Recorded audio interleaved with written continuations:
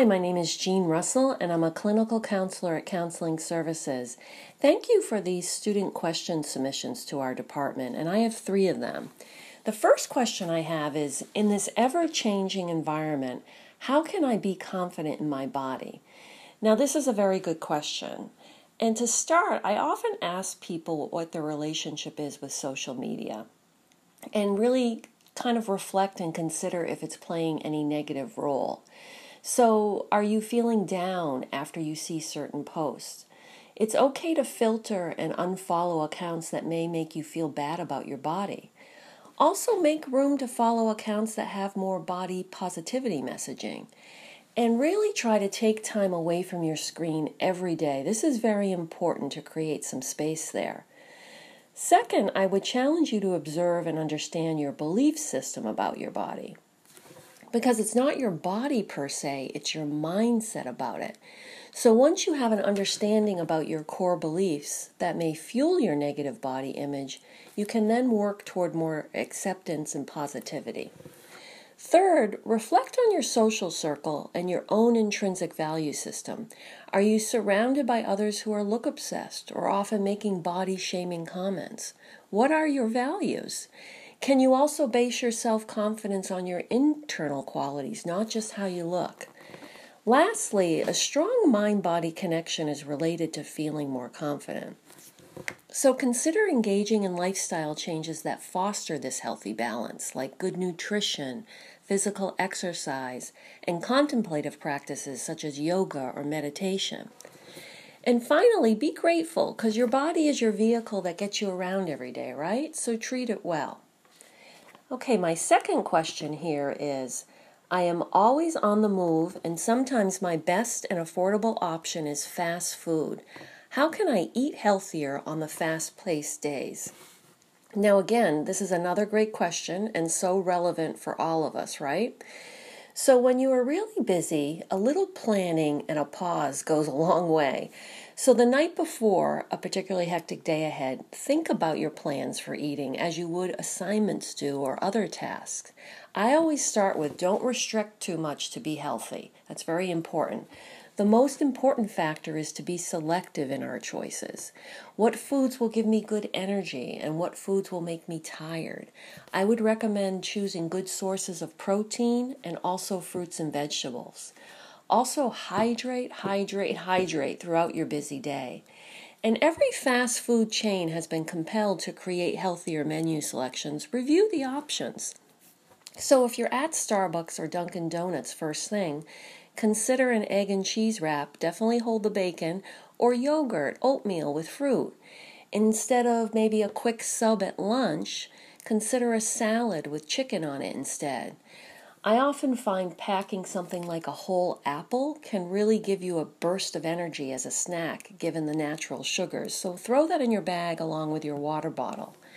And also at JWU, keep in mind our community of nutrition, culinary, and health science students. Tap into their knowledge and use them as a resource if you're friends or if you know some as peers. I think most would be very excited to help as they are developing their own knowledge and skills.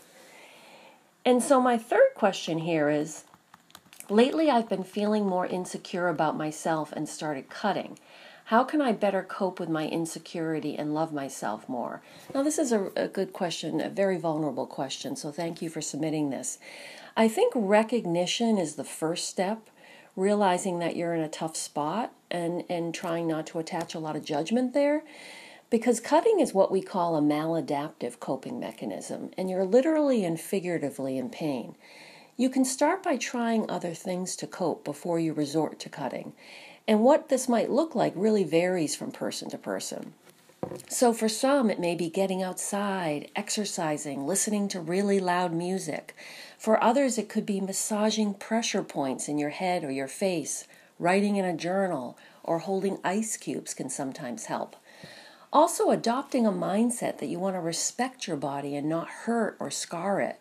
The key factor here is when to know that you need to really dial in a friend, a family member, or a professional counselor. Because if you find you're engaging in cutting and having trouble stopping, and you're doing it more frequently, and you're afraid to tell a friend or a family member, I would really recommend giving us a call. There are also great self-help nonprofit organizations like To Write Love on Your Arms that offer support for behavior like self-injury. And the really good news here is that with the right support and help, this behavior can be easily changed. So again, thanks so much for these questions. I really appreciated them. My name is Leslie Roy, and I'm a clinical counselor in counseling services.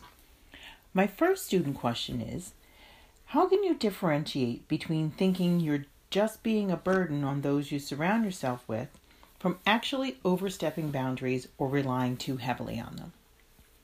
I hear this a lot, where someone is concerned that they are a burden on their friends. I usually want to know why this is coming up for someone. Have their friends said something, or are they just making assumptions?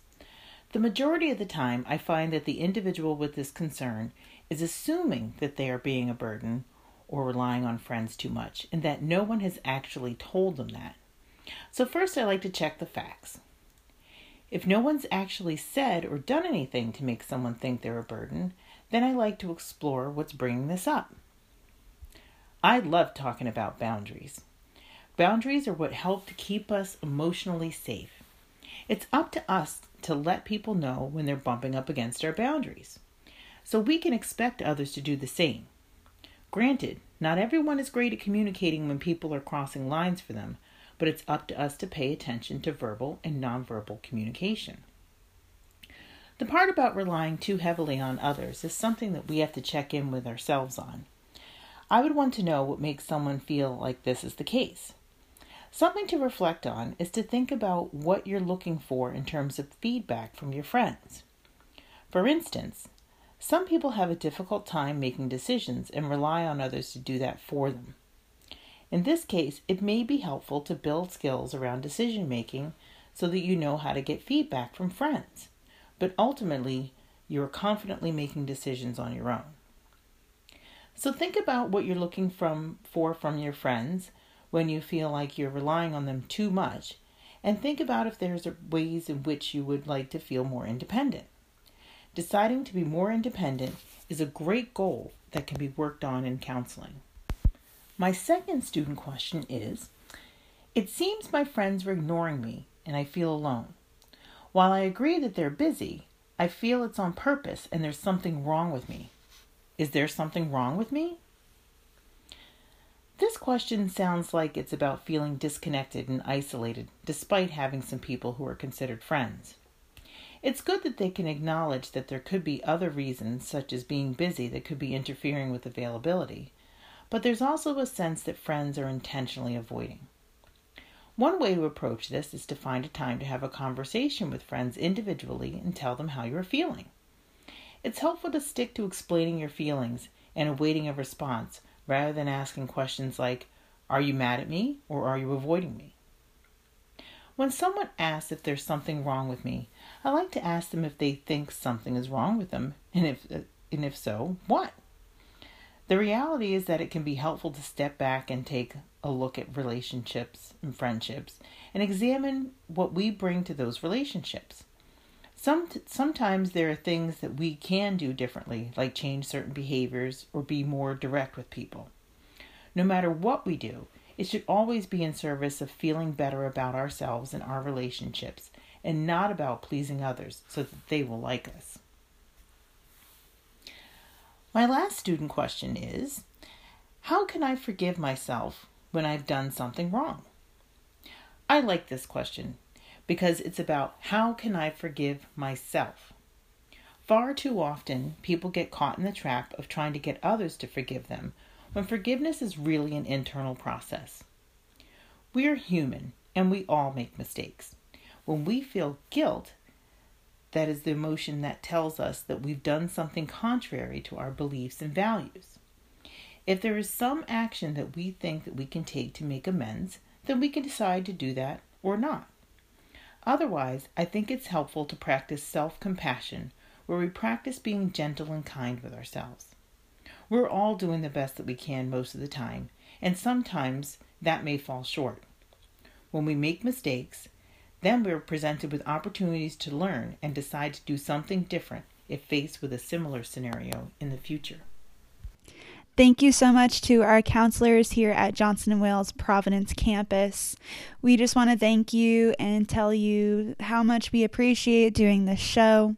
If you're a student and if you have any questions for the counselors and would like to hear more, go to our Instagram page, Radio JWU, and you can send us some questions that you would like to be answered. Thank you so much, and we hope that you have a good day, guys. Bye-bye.